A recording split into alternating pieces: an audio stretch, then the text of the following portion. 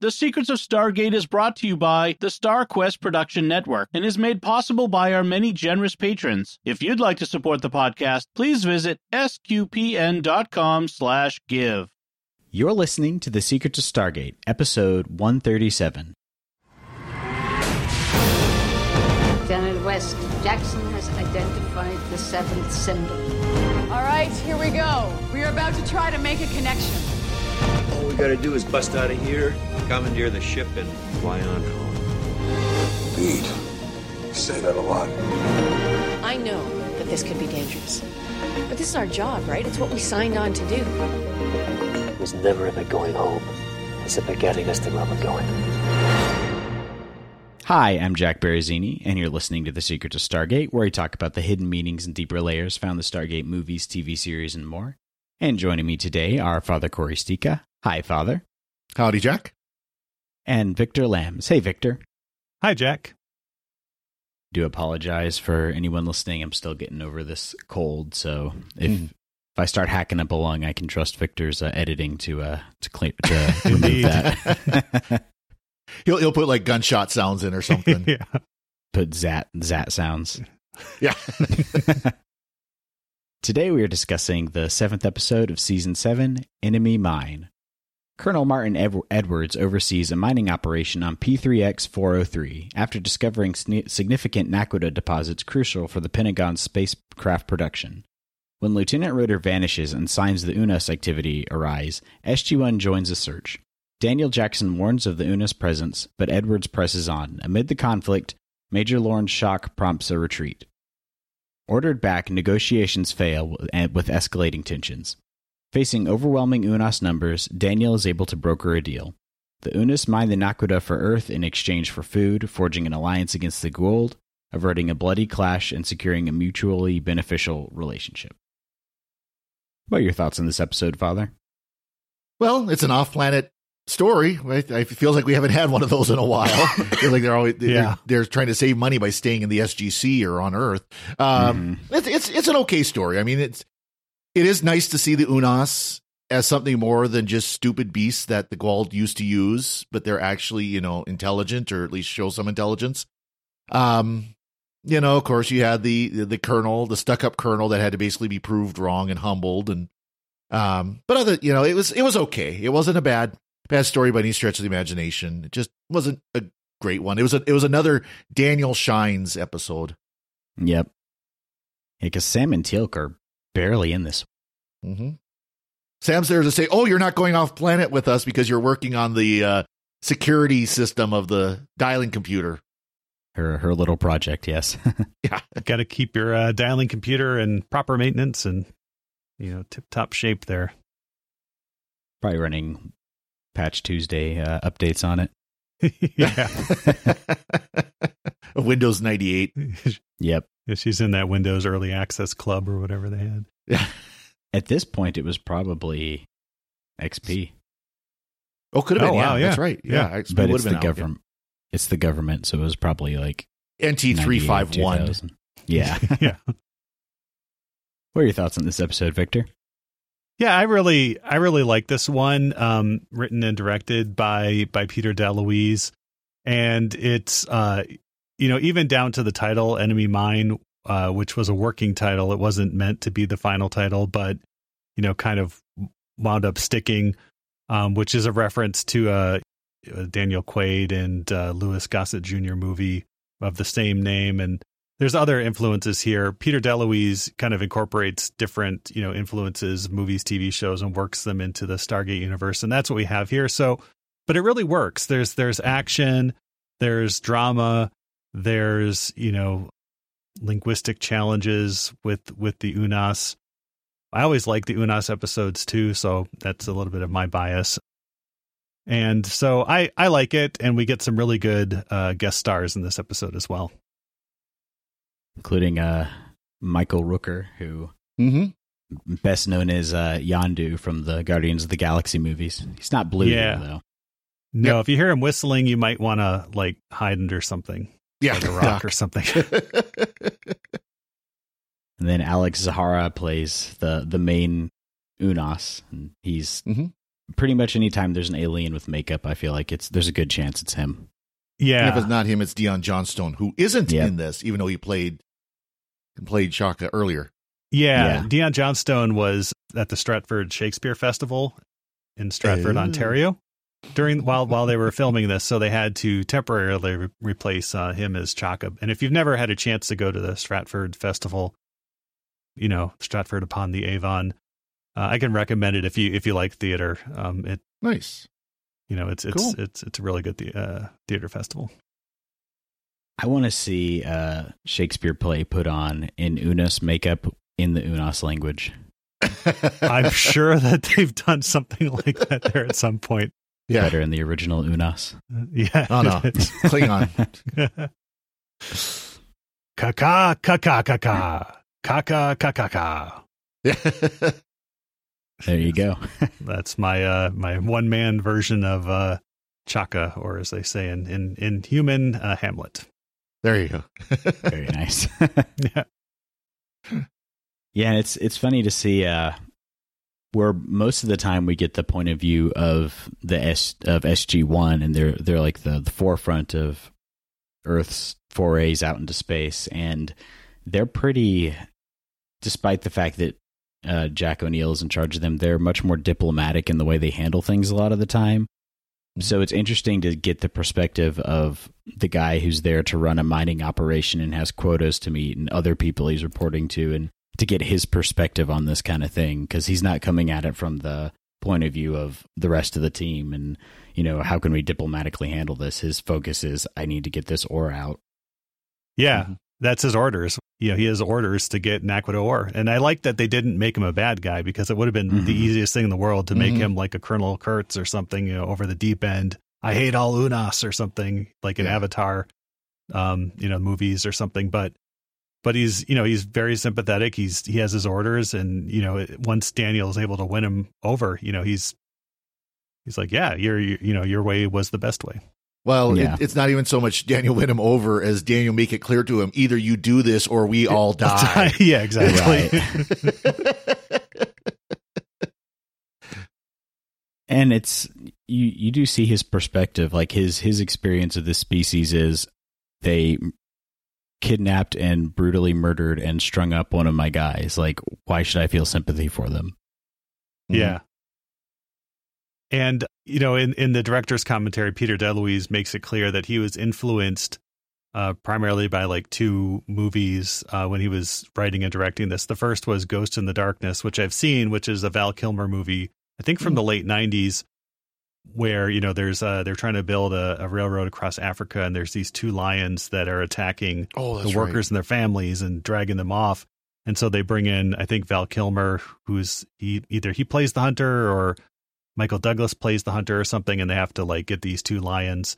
And so kind of you see that with some of the Unas just coming out and like grabbing people and dragging them off. And the other one I haven't seen is a horror movie from around the time this was written, called like Brotherhood of the Wolf, which is the same thing. And there's like a creature that's like, stalking and hunting people as well. It was a pretty effective scene where the surveyor gets grabbed and all you see him is being drugged through the underbrush. Yeah. And that's all the camera is just focused on him as he's being drug out, Yeah, he was one of the like SG-1 stunt performers. So, really? Who had more of a role until he was, dragged off screen and then hung up by the Unas. Yes. We get to see Chaka again, and he's got some new threads. So there you go. Yeah, he's got his cool duster and yeah. Yeah, that kind of looks west. He kind of had the Western look going on there with the belt, that looked like the gun bullets, like a bullet bandolero.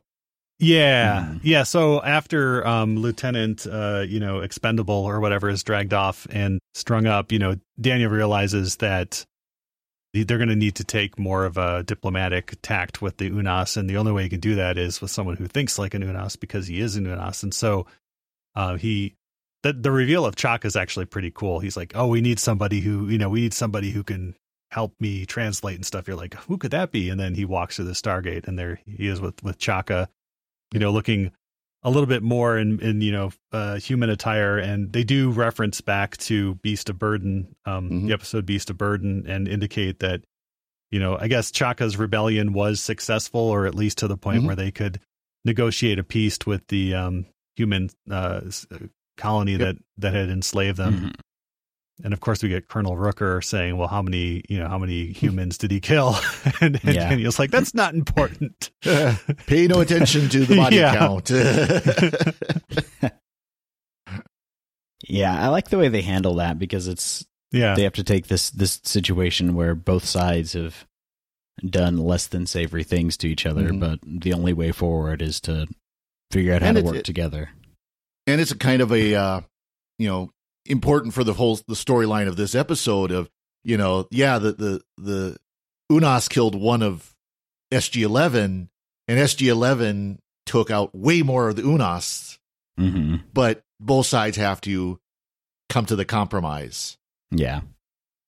Yeah, and we do get some cool foreshadowing there and we do get a lot of really good action sequences in that first one when they're chasing the Unas, and Colonel O'Neill is with them. I guess Richard Dean Anderson, for whatever reason, stepped back a lot in the season, which is why we're seeing a lot of episodes where O'Neill appears at like the beginning and then disappears until the very end, or is a child for most of the episode, because he was starting to step back from the show. Well, and we talked about during Lifeboat, when they were filming that his dad had died. So I can imagine that it still affected him throughout the rest of the season as well. Yeah, but he's and then that's why he gets injured in the initial Unas attack. But the intent there was really to create that kind of like frantic, like we didn't expect this attack. Everything it's all chaotic, and he did a really effective job, especially for like a 2001 or whenever this was made, 2003 TV show. That Unas attack is very effective, and you feel bad because the Unas aren't monsters; they're sentient beings and probably have a reason for what they're doing, and to see them get wiped out and killed is not great. I really like how they haven't done anything where Chaka learns how to speak like a normal human or anything like that, because I feel like that would have been the easy way out to humanize the Unas more. But I like it they keep their language very alien and very like almost kind of gross sounding to humans, because it works with what they're trying to convey of these are still sentient beings even. Yeah. They have the one Unas, the leader Unas, where he actually says honor. Yeah, at the very end. At the very end. And and that again, that's very effective of saying, okay, they've come to this compromise, and he realizes that yes, the humans have treated him with honor. Daniel has treated him with honor. And so he makes that effort. And that was all the Unas wanted all along, was to be like respected as, felt as equals, basically, if not equals, to not be hunted, I suppose. Yeah. Well, and especially once they realize that the humans were there to get resources to kill the Goa'uld. They're like, oh, okay, we're good with that. Yeah. We like that idea. As long as you don't keep shooting us, which is kind of what kicks it off as well. But yeah, Alex Zahara plays Iron Shirt, because he has a Jaffa iron kind of neck, chain link mail. Yeah, like the chest piece, yeah, and that's also a very cool thing too. Is that before we even see the Unas, SG-1 has been brought in to search for the missing lieutenant. They have a whole bunch. They have this cart covered up with a tarp, and Daniel pulls it back and sees all these rudimentary mining tools, as well as staff weapons and Goa'uld shock sticks. And he's like, "What's going on here?" And that kind of gives him the first idea that it's Unas. But throughout, when they go into the woods and they get to the fire where they meet the Unas clan, there's an altar set up, and it's all just like Goa'uld weapons arranged like a shrine to Pain. Of Zat, and it's cool because they used all the props from the show, Zat weapons and staff weapons and stuff there. And so it makes sense. Then we do see dead Jaffa and stuff hung up as well. Yeah, it's had a Blair Witch Project vibe with those setups. Where's Josh? Where's the map? They run through the woods. Are those teeth? Yes. Sorry, spoilers for Blair Witch Project. Spoilers for a 25-year-old show. Yeah, exactly. Yeah, I feel like it's out of that window. Yeah, exactly. And there's not really much you can do to spoil it. Creeped me out when I saw it back in like 1999 or whenever it was. So. I've never actually seen it. Yeah, like you get into a movie theater where like there's been no found footage films like ever. Mm-hmm. And you watch this and you're like, you could still suspend disbelief there. And you're in like this crowded theater of people who are doing the same thing. And it was like very effectively creepy at the time. Like now you'd probably watch it and be like stupid, but yeah. This camera editing sucks. This camera panning sucks. I can't see what's going on. No. Yeah. And I did actually that fall. So after the movie came out, I did have a business trip to Northern Virginia. And one day I took a trip up to Maryland just to like visit Burkittsville, Maryland, which is, where, the Blair Witch supposedly was from. And they were milking the heck out of I'm sure they were. They were selling like Blair Witch buttons and stuff like it's a very small town and the streets were filmed. Yep. Yeah, because that was their moment and yeah. As they should. They should. Capitalism at its finest. Yeah. I like Daniel at the beginning of this where they get on the planet and he notices all the artifacts and he's just getting upset because they moved them all. Well, they were in the way. And Jack just goes, Daniel, go to your happy place. Midgets riding tricycles and stuff. Yeah. But of course, that actually ends up being part of the problem is the fact that they were taking all these artifacts that were sacred to the Unas because so many of them had died there. Yeah. And we do. That's the whole thing is there's other places where the Naquadah isn't quite as rich, but this one particular vein, which is the sacred realm of the Unas had, unbelievable amounts of Naquadah. And we are introduced to one of my favorite kind of background or recurring characters in Stargate at this point. That's Kevin Smith's or Kevin Smith's Major Lorne. This is his first appearance, and he shows up in Atlantis quite a bit. So seasons like 2 through 5 or so of Atlantis. And the name Major the entire season run. Yeah. Well, I think he's not in season one. He's an in and out character though. He's not in every episode. I think he's only in like half the episodes or something like that. He'll like walk in the back, or like when they have an away mission, he'll be just kind of standing around or doing something. But the name Major Lorne actually comes from Peter DeLuise's brother-in-law. His wife's brother is named Lorne. So, yeah. Like Lorne Green. Yeah. Yep. There's a character on the show Angel named Lorne who is actually a demon, and so he's green. So his name is Lorne, and he points at his face, and nobody gets it, and he says Lorne Green. Nice. Yeah, I saw he's in like 29 episodes of Atlantis. So yeah. And they back his story that he's got the special ancient gene in his family tree, so that's how he's able to go to the Atlantis mission.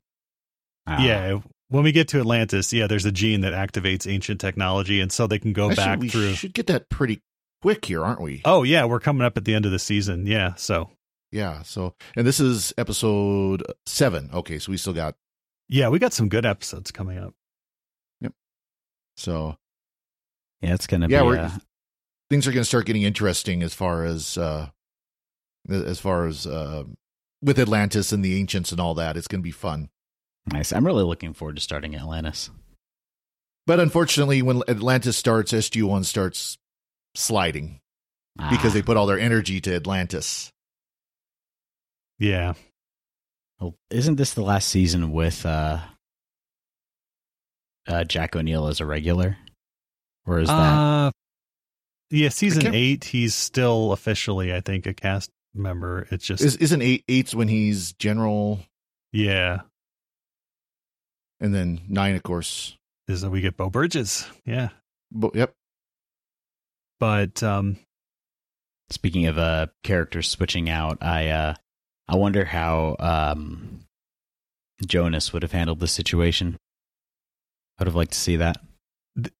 Yeah, they actually, I think this episode was pitched for season 6, and they said no. If you're having the Unas, you need to have Daniel Jackson. Right.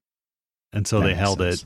Yeah, and so it would have been really cool to see him like approach the Unas, but I think it would have retread a lot of like the first ones and Beast of Well, Burden. and they would have had, of course, Jonas with his photographic memory was like, oh yeah, I remember reading in Daniel Jackson's journal about this Chaka. It's like, okay, and of course Chaka is going to immediately trust him, and and another guest star we get is Stephen Williams as General Vadrine again. Yep. He comes back.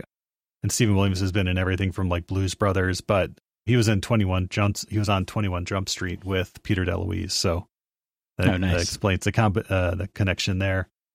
But and so he's there to basically be the bad guy from the Pentagon.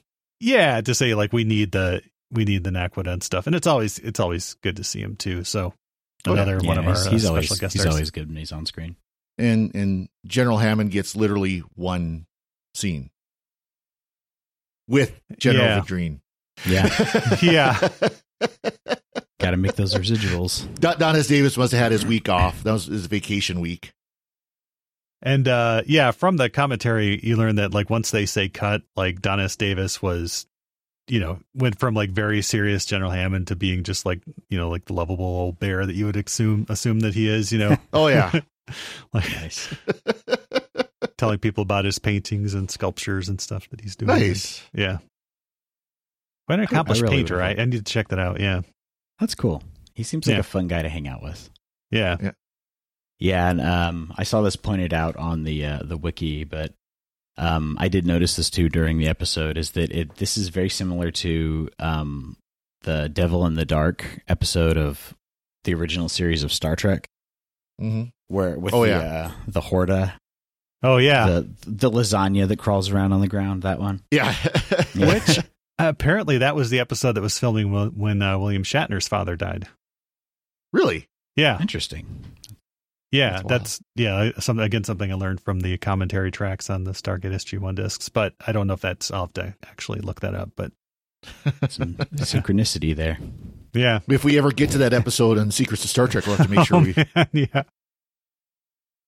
Don't you have another like 3 seasons of Discovery to do or something? But... No. We're only one more season of Discovery, and we're gonna do the Dom and I are gonna suffer, so no one else has to, and do the summary, so you can listen to the summary episode. No, we're not gonna do play by play on Discovery. Okay. Yeah. Nice. Awesome. Do you all have any other thoughts on this episode? I did have one. As I was watching this, I was thinking Shaka and Daniel at P3X 403. Yeah. Yeah. I did really appreciate watching Chaka's face in this, because, he can kind of see how things are going with the Unas. There's a couple really good moments where apparently pulling out the energy bar again, that was Michael Shank's idea. That wasn't in the script until he wanted to bring that out, where they, and that's a callback to the previous Unas episodes, but also to the movie where O'Neill gives Kasuf the chocolate bar. And was that O'Neill? Like, that's right. It was. Yeah. And he goes, Bonne nuit and stuff. And, and, no, it was Daniel that handed him the chocolate. Okay. Bar. So was O'Neill Daniel. gave one to, didn't he give one to, Skara or something? Skara. Yeah. Okay. But yeah, no, I did appreciate that. And there's the look that, and I'll have to look up who's playing Skara in this episode. But he gives the energy bar to Iron Shirt, who eats it. And is like, he does that whole like Unas like growling thing where it's like really good. And then they cut back to Skara, and Skara's like giving like the biggest like, I know, right? Yeah. Like, look at him, and it's Chaka. Not you keep saying Chaka. Skara. Yeah, Skara. Yeah, Chaka. Yeah. So I did appreciate that very much. And of course, when we go to sick bay, who's in sick bay again? But Sergeant Seiler. Wearing a neck brace this time, so he's again injured himself in some way. Would have been kind of funny though, is if with Sam working on the computer, if there would have been a scene just where O'Neill is bored and he's walking and he's just kind of looking over his shoulder like, "How's it going? Yeah, good," and walks off. Just something meaningless like that. Yeah, because he's just bored. And Shaka was played by Patrick Curry in this episode, who is Fifth. Oh, okay. So Yeah, so he's in. This is not his only role in Stargate, and yeah, he did a really good job conveying emotion under all that makeup. Well, the only problem, and I don't know if maybe it was because he was a different actor, but he didn't move his teeth at all. I think that he may have been not move his teeth at all, and he talked. And if you watch Dion Johnstone, when he was playing Shaka, he would actually open his mouth and move his teeth. Oh wow, that was Fifth, the replicator who was betrayed by.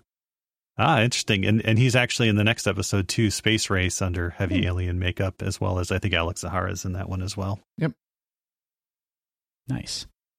I feel like it'd be fun to be an actor who gets to play a bunch of different aliens. Although you gotta have patience, I guess, being in that makeup chair for so long. Yeah, showing up at 3 a.m. and yeah. So we did have a fun foreign language title for this one. In German, so we often tease the Germans for, most of the enemy very literal titles. Yeah, this one was Die Naquita Mine. The Naquita Mine. Yeah. Nice. So, yeah, cutting right to the chase here. No nuance. It's about an Naquita mine. Of course, that's what we would name the episode. I like Spanish. Enemigo mío. My enemy. Yeah. Nice. Awesome. Did y'all have any other thoughts on this episode? Nope. Nothing here. Before we go, we'd like to take a moment to thank our patrons who make it possible for us to create the Secrets of Stargate, including Dan W., Joshua D., Brian R., Gregory S., and Matei D. Their generous donations at sqpn.com/give make it possible for us to continue the Secrets of Stargate and all the shows at StarQuest. And you can join them by visiting sqpn.com/give. And be sure to follow the show on Apple Podcasts, TuneIn, Spotify, iHeartRadio, and you can find the video versions at youtube.com/StarQuestMedia. To find previous episodes of Secrets of Stargate and to send feedback, please visit sqpn.com/Stargate, and you can email us at stargate@sqpn.com or follow StarQuest on social media at facebook.com/StarQuestMedia or on Twitter at SQPN. And we'll be back next time when we'll be discussing the next episode of SG-1. Until then, Father Corey, thank you for joining us and sharing the Secrets of Stargate. Thank you, Jack. And Victor Lambs, thank you too. Thanks, Jack. And O'Neill was right about you. You are a pain in the butt, but well worth it.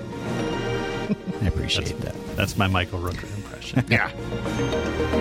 And once again, I'm Jack Berrezzini. Thank you for listening to the Secrets of Stargate on StarQuest. Anyway, I'm sorry, but that just happens to be how I feel about it. What do you think?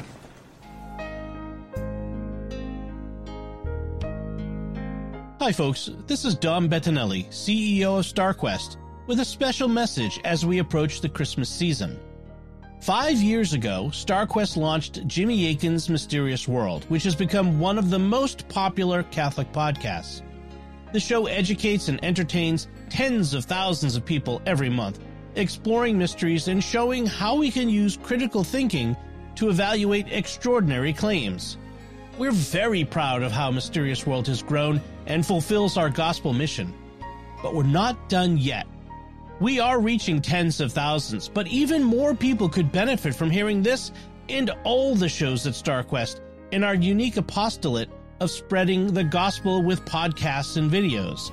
To keep growing, we need your help. In the course of those nearly 300 episodes of Mysterious World, we've continually improved the show, adding a video version and animations that help illustrate the concepts we discuss. We've also begun adding video to our other shows as well, to enhance their presentations and reach new audiences. We've also launched new shows, most recently, The Secrets of Sacred Art, which is best enjoyed as a video. And we have plans for even more growth, bringing the light of Christ to even more people online. We need your help, though, to make that happen.